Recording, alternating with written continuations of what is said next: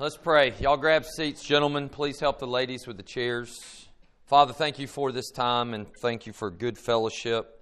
Thank you for the seasonal change, as has been mentioned already this morning, that we look forward to fall. And yes, God, thank you for football. There's no doubt about that. God, thank you for these people that have come to kindly listen to me this morning. I pray that you would hide me behind the cross this morning, Lord, and that you would be seen. God, I pray that your power would come on right now. And Lord, in my presentation, Father, my preparation would show. God, I pray that you would be honored and you would be glorified. Lord, I pray that you would be with my pastor as he stands and preaches. I pray that the music would be well, Lord, and I pray that just a piece of heaven, a drop of heaven, would come at Woodstock today. And Lord, people would come to know you. People would get right. People would have their eyes open to the truth. God, we thank you for this day. Thank you for this group of people. In Jesus' name, amen. All right, someone has lost your child pass. Anybody? There we go. You didn't care anyway. One of the other moms would have picked you up. Yeah. All right. Y'all don't go fellowshipping again. It's over. Forget it. All right. We have, listen now, we have Love Loud. Mark your calendars, October 17th through the 19th. October 17th through the 19th. Say it with me. October 17th. Amen. All right. So Mark will be letting us know. He's also open to any leader that would like to learn how to lead Love Loud. We would love to have you step up and help. And Mark maybe takes you to one of the projects and shows you how he does it. I don't know what he might do. He's great at it. But we're open to discipling someone to be a leader. Okay? So if Lord lays this on your heart, it might just be one of the projects. We usually do a few because we have such a big class. Y'all are talking. All right? Yep, I believe. Mark, that is, the dates are right? That's a Friday through a Sunday, right? Is the 19th a Sunday? So should that be 18th, 16th through 18th? Okay. Well, it should be Thursday through Saturday. Okay. It is? Okay. You're looking at 2012. I'm kidding. So it's Thursday through Saturday, right? All right. So guys that haven't done this before, ladies, fellas, you can come. I mean, if you can come for 3 hours on Saturday, we want you. All right. Last year, I remember I came and it was a glorious job. I dug for putting plants in the ground. It was great. And I'm kidding. We cleaned up the yard and did some other stuff at another place. So if you can spend any time, bring your kids. Bring your kids. I mean, you talk about, my kids come every year now. I don't care if they just rake the yard or they do something. It teaches them what we're doing. And so be plugged in. Look for more information as time goes on. Mark's going to be passing the cup this morning, literally. If you guys want to give to our Sunday school, please do. We use that to help people in here. We use that in death, certain folks with death family members for flowers, and we certainly use it to help the widows and the orphans, and we have a whole list of stuff we've done over the last 4 or 5 years. All right, so let me slide this one by you. Ready? I wish I could say here we grow again, but in this case it's here we go again. They have asked me and Brian to prepare our class to move again. So I haven't gotten the full information yet on where, but it probably will be very likely in the other building, in the A building. And they've moved us up to, Wes is now going to take the 20-year-olds and the 30-year-olds. I know we have 30-somethings in here, but we also have 50-somethings in here. And so...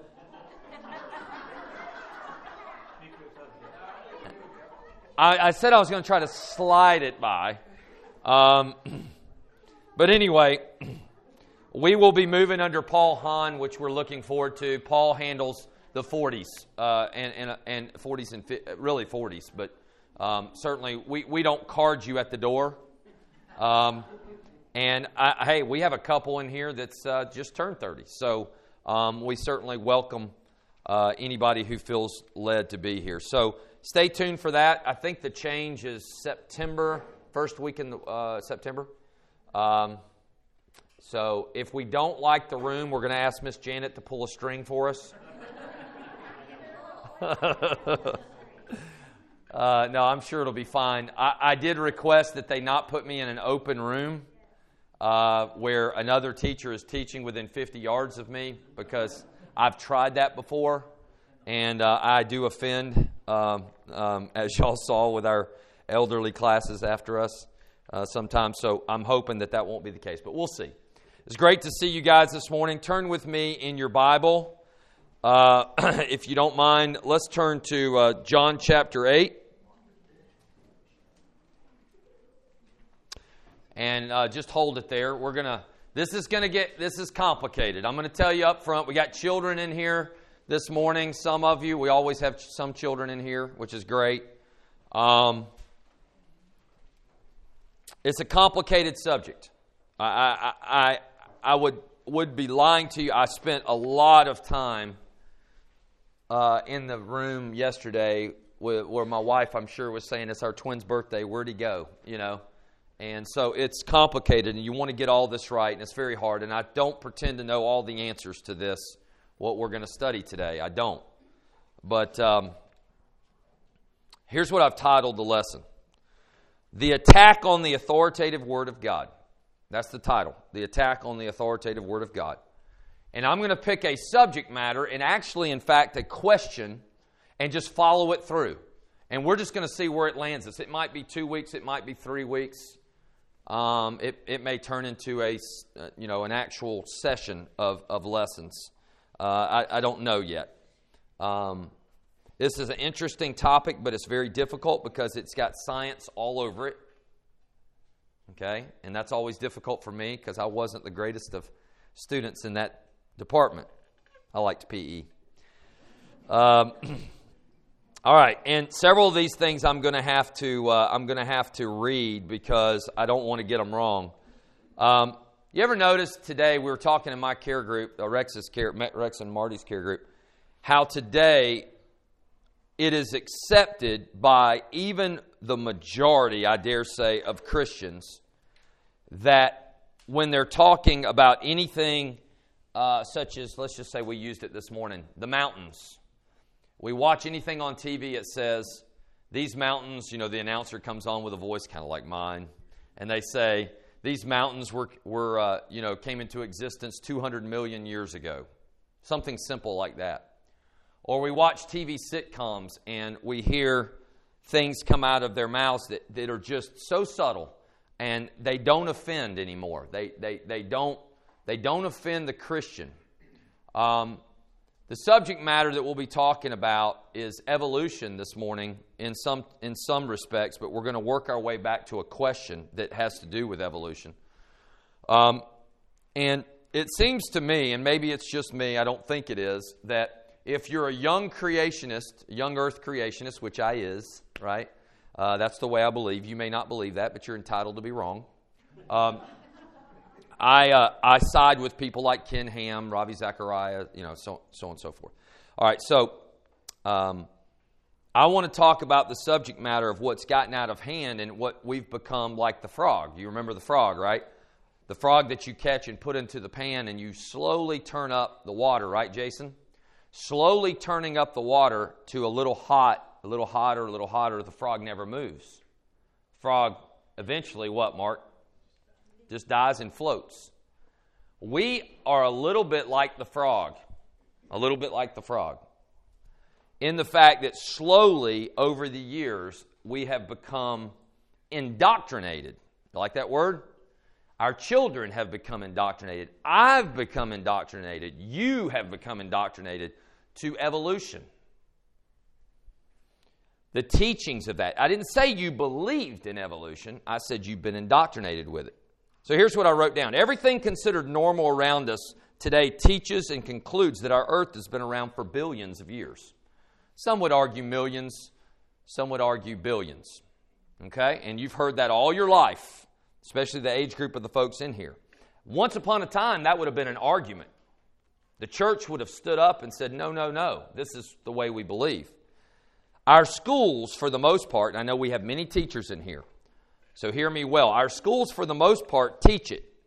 You are considered less educated today if you believe in creation than if you believe in evolution. Less educated. You know what that says to me? Less smart, Andy.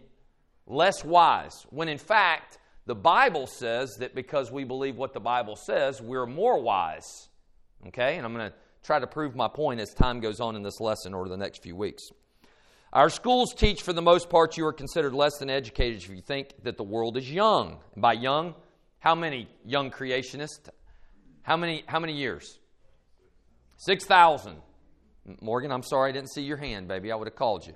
6,000 years old, according to the Scriptures. Okay?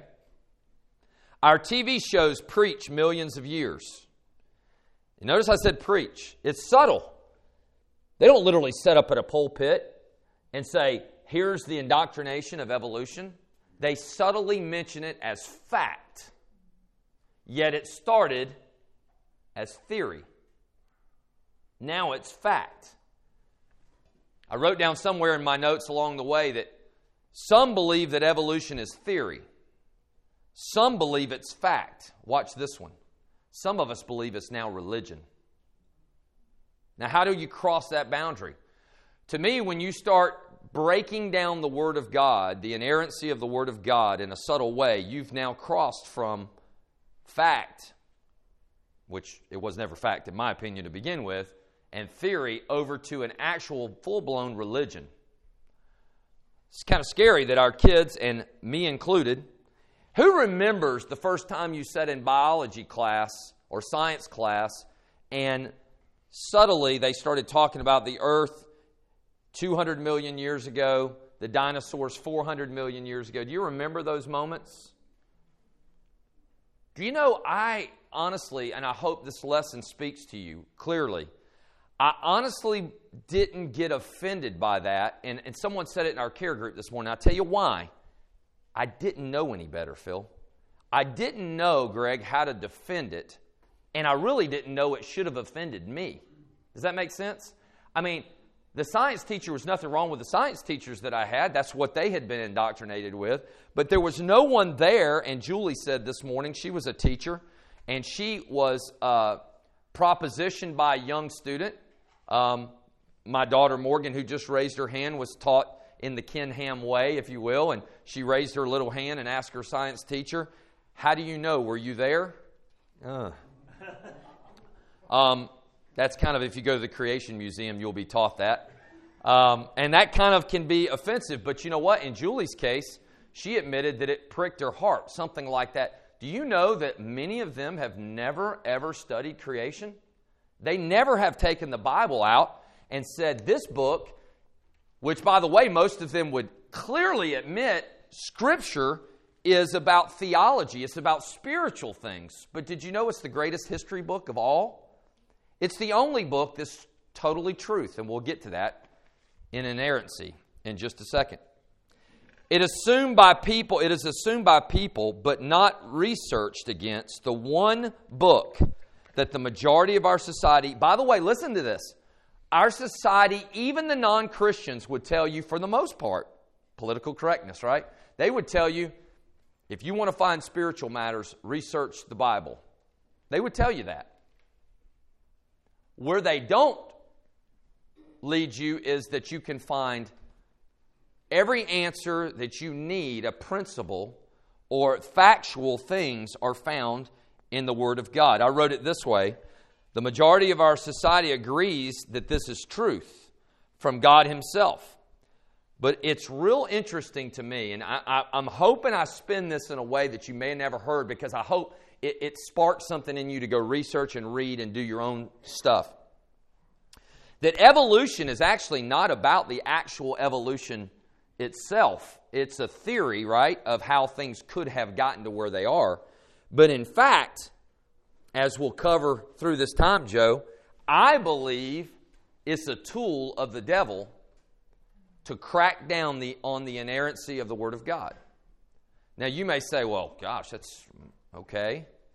But how do you disprove this, this, and this? Well, we can go through a disproving period, and I'm going to attempt to do that if I get to it this morning and let you guys poke holes in me, which is kind of scary for me because I don't have all the answers, but I'm trying. I'm trying to research and get to where I need to be. But I believe, Joe, that the devil gave a man like Darwin, Charles Darwin, the ideas he had. Everything I read of Darwin, Darwin actually was looking for answers to his faith. He was unwilling, I believe, through his books that I've researched and what I've read, and I don't pretend to be a Darwin expert, and I didn't read every biography he has, but what I have read about him is his little daughter Annie died at a critical time when he was searching for answers to death and life. And when she did, he made up his mind that there was no higher power at that point in time. But he was searching at that point in time, Jason, and you can see how that would have an effect on him. Could it be, and I'm asking you, could it be that the devil could have taken that, and we know that the devil has schemes, Greg. He's constantly scheming.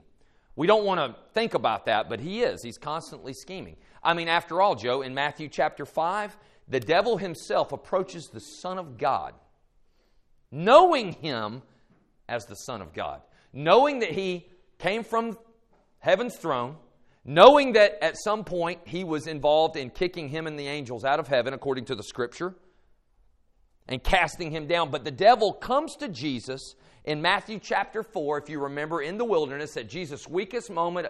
He had been fasting for how many days? 40 days. He was weak, John. And devil comes to him and he offers him things. He schemes to get Jesus to do something he ought not to do. And of course, Jesus, according to John, is the word of life. Jesus is the word, Jason. So he answers him with the word. And he repeals him back 3 times, and then he leaves him until another opportunity presents itself. So listen to me well. If the devil schemes against the Lord and Savior, the Son of the living God, God himself, he surely schemes against you and me, Mark. Could it be that he used the weakness that Darwin had at the time, and he created this, this twisted, yet some truth, but twisted version, Todd, of a religion called evolution. It would be not announced as religion. That would be too open. But something subtle, a theory that could be taught, but now is accepted widely. Listen to this. John 8, 31 through 32, if you got your place in your Bible. Jesus said, "If you abide in my word, you are my disciples indeed. And you shall know the truth," say it with me, "and the truth will make you free," right? Set you free. A couple of things on the inerrancy and the infallible Word of God before I dive into some of the things you really I think you'll be interested in as we open the study. All Scripture, according to 2 Timothy 3:16, you know the verse, all Scripture is God-breathed. God-breathed. What does that mean? That means that there were sinners like Paul, and there were sinners like Timothy, and there were sinners like Peter, and God breathed the Holy Spirit on them, if you will. The Holy Spirit lived in him as he does me and you, but they were given a task that none of us were given, and that was to write the Scriptures, pen the actual words of a living God, infallible, inerrant according to the Scripture. You can't have an error with a holy God, and I want to explain that. God's character is reflected in His Word. Okay? So let me give you, we talk about in defending our faith in apologetics, and I don't pretend to be the best apologetics person in the world, but we talk about, Phil, iron sharpens iron. That's you and me coming to church together, fellowshipping together.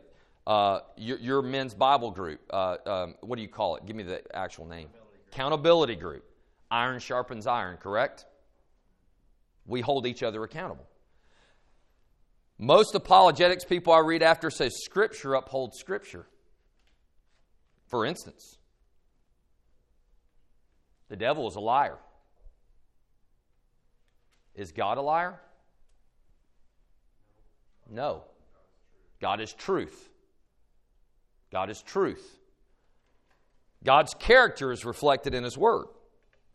So if there's any untruth in the Bible, watch what happens. The question becomes, can God make a mistake? No, He's the truth. Now, don't let me lose you here. You might start saying, well, I remember in the Old Testament, God was going to destroy Sodom and Gomorrah. And He gave time to His servant who asked for it. God, if I find just 50. God, if I find just 40. God knew what was going to happen. Read the end of the story. God knew. But He still worked with man. He never changed His mind. Watch this scripture. Does God ever change? There's no need to change when you're truth. Don't let me lose you here, please. This is deep subject. The question becomes, can God make a mistake? You say no, I say no. If the Bible contains errors, then God is not all-knowing. What's the word for that, folks? Omniscient. God is not all-knowing, but the Bible, watch the scripture, God is all-knowing. God is everywhere. Y'all follow me? God would be the author of confusion if there was one untruth in here, John. Because He said He's truth. But if we find one untruth, if that's such a word, if we find one false thing in here that God tells us, then God becomes not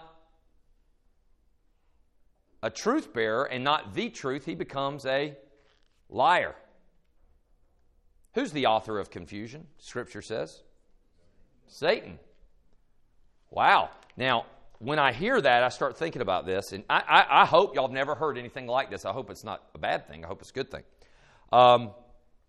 Could it be that if God's not the author of confusion, and right now you're going, the old Arsenio Hall statement, right?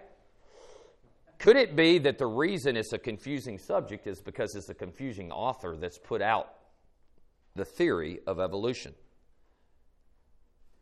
As an example, God says in Genesis 2, Joe, you shall eat of all the trees of the garden, folks, Adam and Eve, except for of this one you shall not eat, lest you surely die. Chapter 3, Satan comes on the scene. By the way, this is not his first introduction. He's already been thrown out of heaven. We have to read. It's just because it's first in your Bible doesn't mean it's first date time, right? Hey, Jeff, real quick.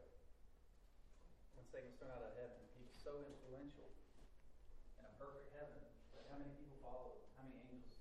A third of the angels were cast out of heaven as well. So it kind of puts a new light on how influential it is. Yes, it's a great point. Chapter 3, watch this. Satan uses the same exact words, yet he adds one word. You shall not surely die. Then he twists it again and says, Adam and Eve, can you not eat of all this that you see? You're not supposed to eat of all this. Let me get this right. He's conversating with them, but listen, he's trapping them. He is setting up the question so that they will figure the answer out, and the answer will be wrong based on what God's already told them. God's already said you can eat of any tree except for this one. Flip to Genesis chapter 3. You don't believe me, do you? Genesis chapter 3. Very simple. Now the serpent was more cunning than any beast of the field, which the Lord had made. And he said to the woman, has God indeed said, you shall not eat of every tree of the garden? And of course, that entered into a conversation. Of course, the Scripture, if we look at Scripture with Scripture, tells us to flee the devil, and he will leave us alone, so to speak, for a while. Okay? So where am I going with this? Here's what I'm going to tell you. If you're not careful, if our children are not careful, and they let just the slightest of question marks into the Scripture, the inerrant Word of God, if we're not careful, Andy, we begin to pick and choose what we believe.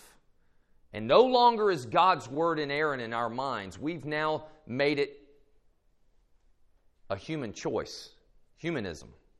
We've begun to say, yeah, well, religion's good, and I like this, what God says we're going to heaven, but watch this, it's going on in our churches everywhere. But we're not going to talk about hell.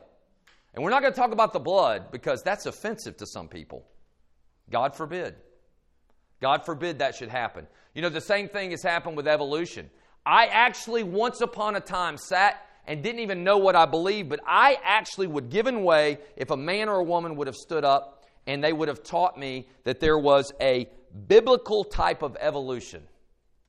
I would have given way to it because I had been indoctrinated with how did caveman and how did dinosaurs and how did, all the questions. Instead of going to the Word of God, the inerrant Word of God, and believing, if put together properly, that the earth is 6,000 years old. I would have given way to that. Would you, or have you, or are you today? That's the question. So where is the place you and I should go to find the truth?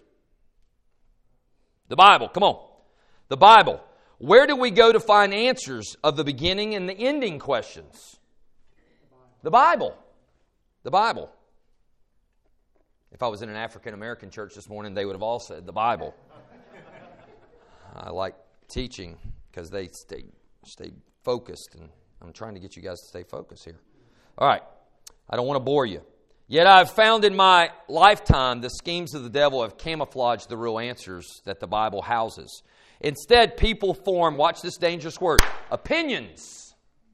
Well, here's what I say to a non-believer friend. Well, I believe such and such. Well, what I want to say and not be a smart aleck is, Joe, I really don't care what you believe. Here's what the Bible says. That's what we should be saying. But what we do in political correctness is we say, that's interesting. That's interesting. It's interesting. It's really not interesting. It's stupid. But you don't know any better as a non-believer or as a Christian that's not been schooled in the right foundations. And so opinions become life experiences like Darwin had. Y'all with me still? Darwin has this experience. He's searching for faith, and just at the right time, just imagine that. Someone with a brilliant mind like Darwin had. The devil comes in and gives him an answer, and he takes it.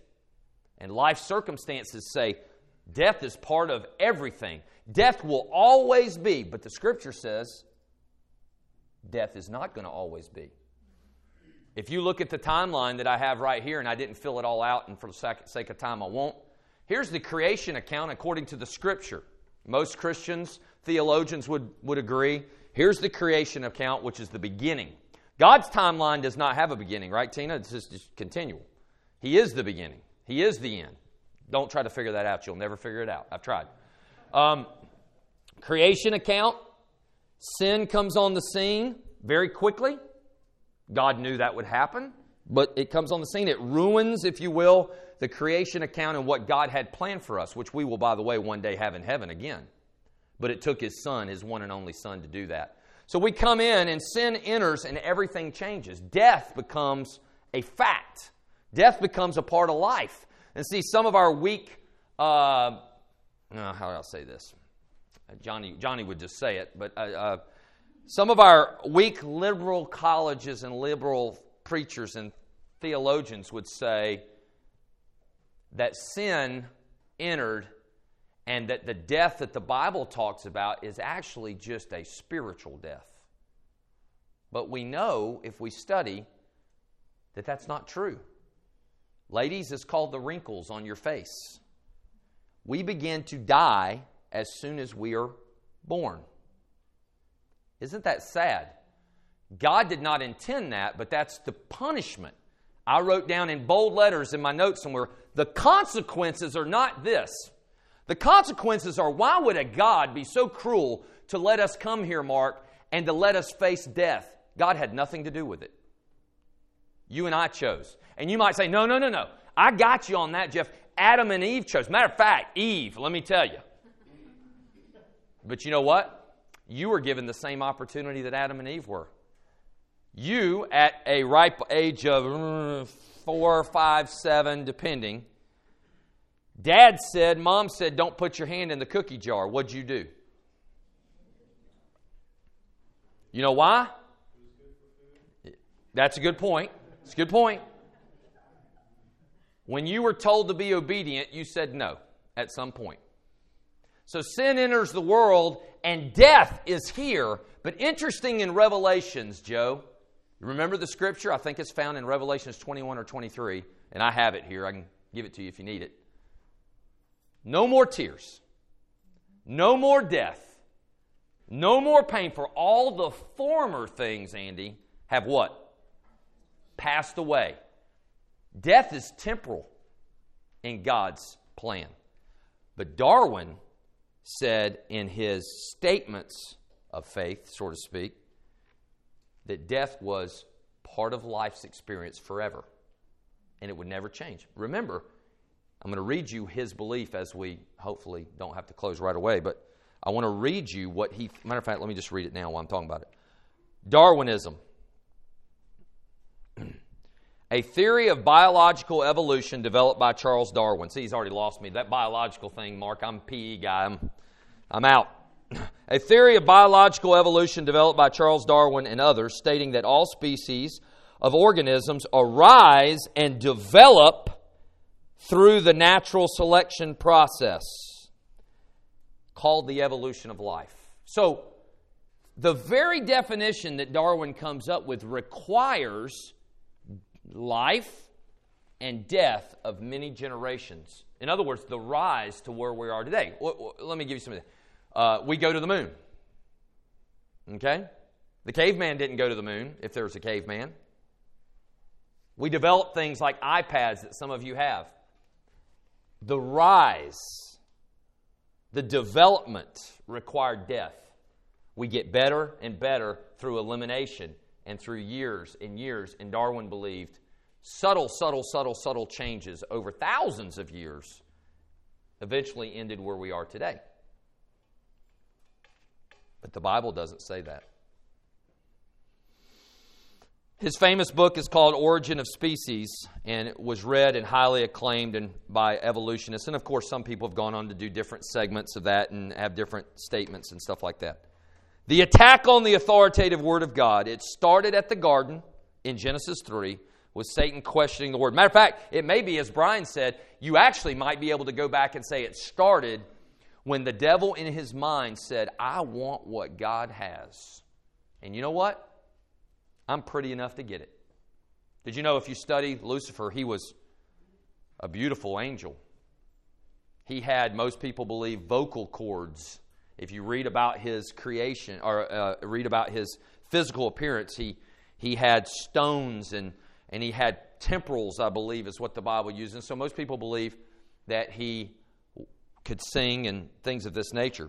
Artistic. It started at the garden. It never stopped and won't until Satan's final judgment. So, what do I want to do here? Here's what I want to do. I want to give you a test, a question. I want to put this to the test. I want to work through the test question. In order to believe in Darwin's theory and the evolution of life, one must conclude the necessity of millions of years. Y'all with me? You must believe that or you can't believe in the rise that he talked about. Okay, millions of years. In other words, to get where we are today, to believe in evolution of life, the existence of the earth, millions of years, if not billions, are necessary to prove the theory accurate. Development, biologically, takes a long time, as we simple folks would say. In another way, life and death, suffering and disease over millions of years led to man's emergence, which the Bible teaches opposite. Noah ended up where he was because man got more sinful and more sinful and more sinful. And oh, by the way, since Noah's little trip he took for a year in the boat, man has become more sinful, more sinful, more sinful. And that's why the second coming of Christ is due and is hopefully at hand sometime soon. Okay? Here's the key question I want you to write down, or in your mind's eye if you would like. Was there death before Adam sinned? Was there death before Adam sinned. Remember, you've already got an insight. What does Scripture say? Give it to me. There was no death before Adam sinned, someone said. What Scripture says that? Anybody? I mean, you don't have to know exactly where it's at. Just tell me the word. I mean, you know. In the beginning, God created. Okay, what else? Come on, speak up. Romans 3:23, for the wages of sin is death. Okay, what's that?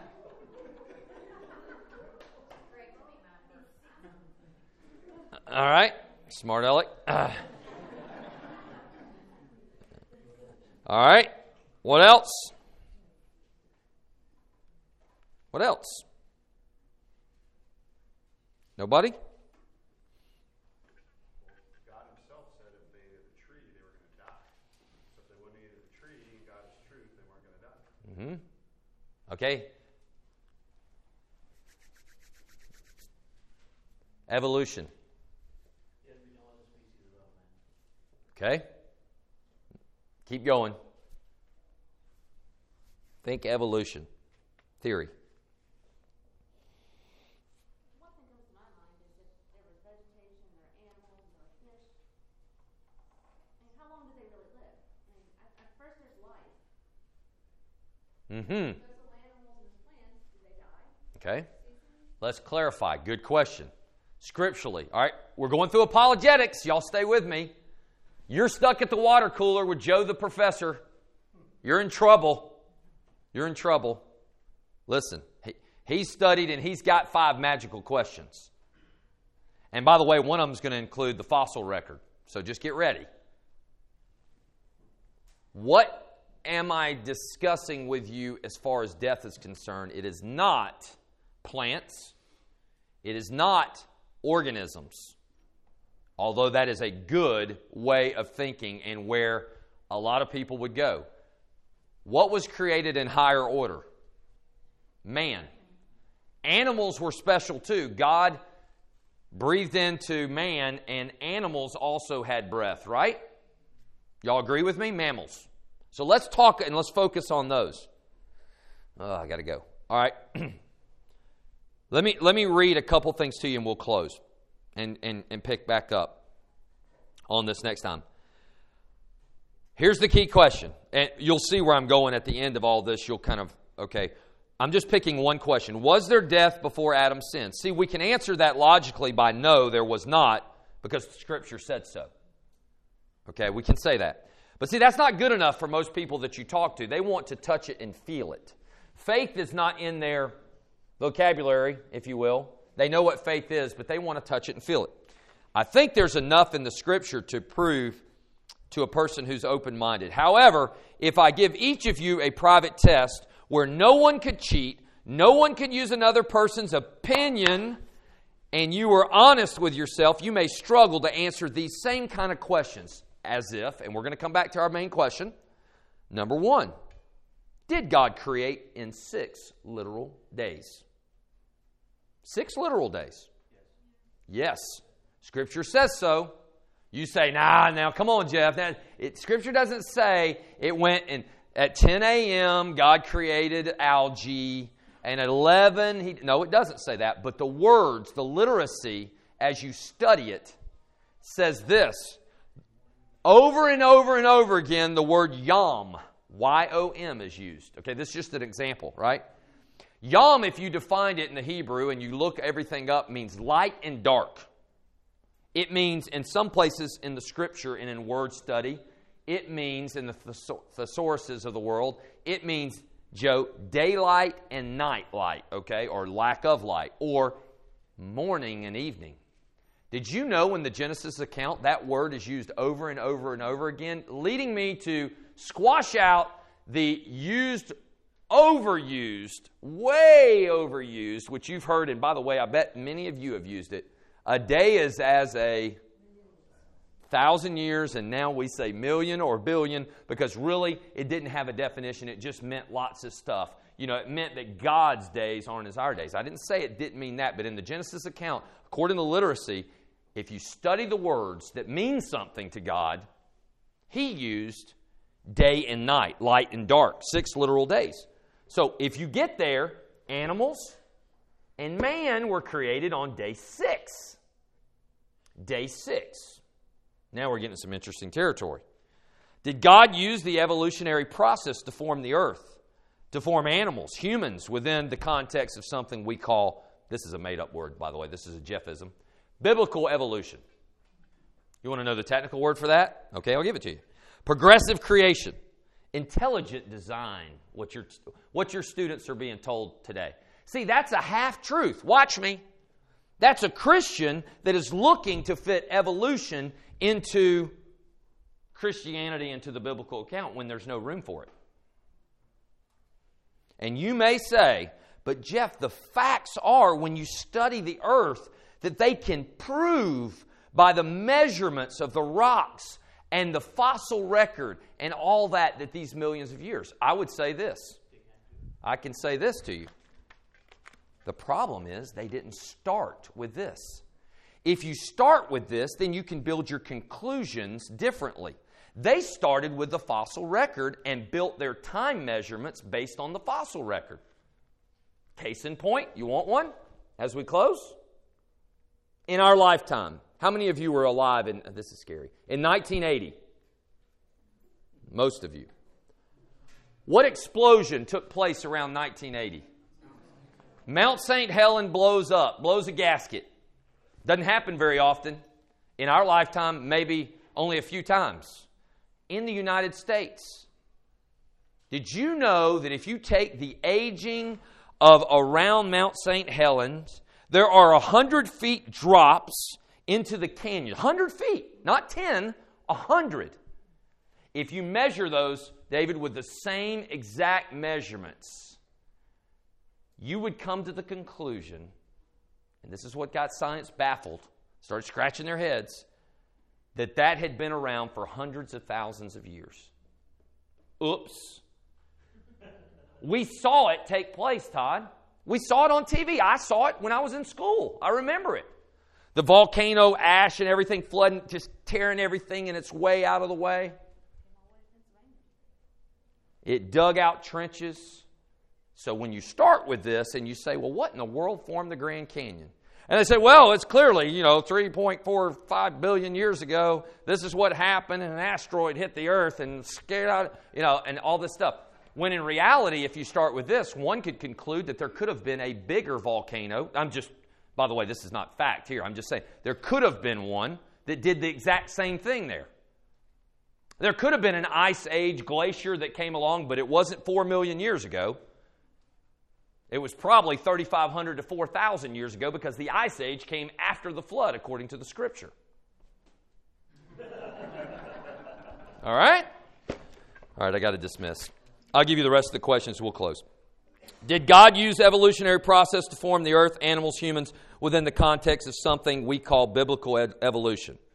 By the way, the answer is no. If you find the fossil record, you will find that they have actual fossils that were eating and killing carnivores. They were eating other dinosaurs. When something tragic happened, it buried them, and the thing had another dinosaur in their mouth. Y'all follow me? They were killing. If you believe the Scriptures, watch. Sin came first, not death. So if man didn't come and didn't live with dinosaurs, how could death be here? We've got a quandary on our hands, right? Right. Did man live with dinosaurs? Ooh, that's an interesting one we'll get last time. Did the Ice Age kill off dinosaurs? And then man came along, not according to Scripture. If not, what killed dinosaurs off? Was there a global flood? Father, thank you for a few minutes of confusion with my people. God, I pray that I would get this right, and maybe it would open someone's eyes to get hungry to study. Thank you for the people that have gone before me that have pointed these out, because without them, Lord, I wouldn't find these answers. I'm not near smart enough, but I hope that I can translate what I've learned with excitement and passion, that we would believe in what you say. The inerrant Word of God is under attack, and we don't even realize it. God, help us to stand up. Help us to be defenders of our faith and apologetics. would come a part of our life. As you said, we should be willing and able and ready, as you said in 1 Peter 3, I believe it was, to give an account of our faith, defend our faith. God bless these people. Help us to be the church scattered today in Jesus' name. Amen.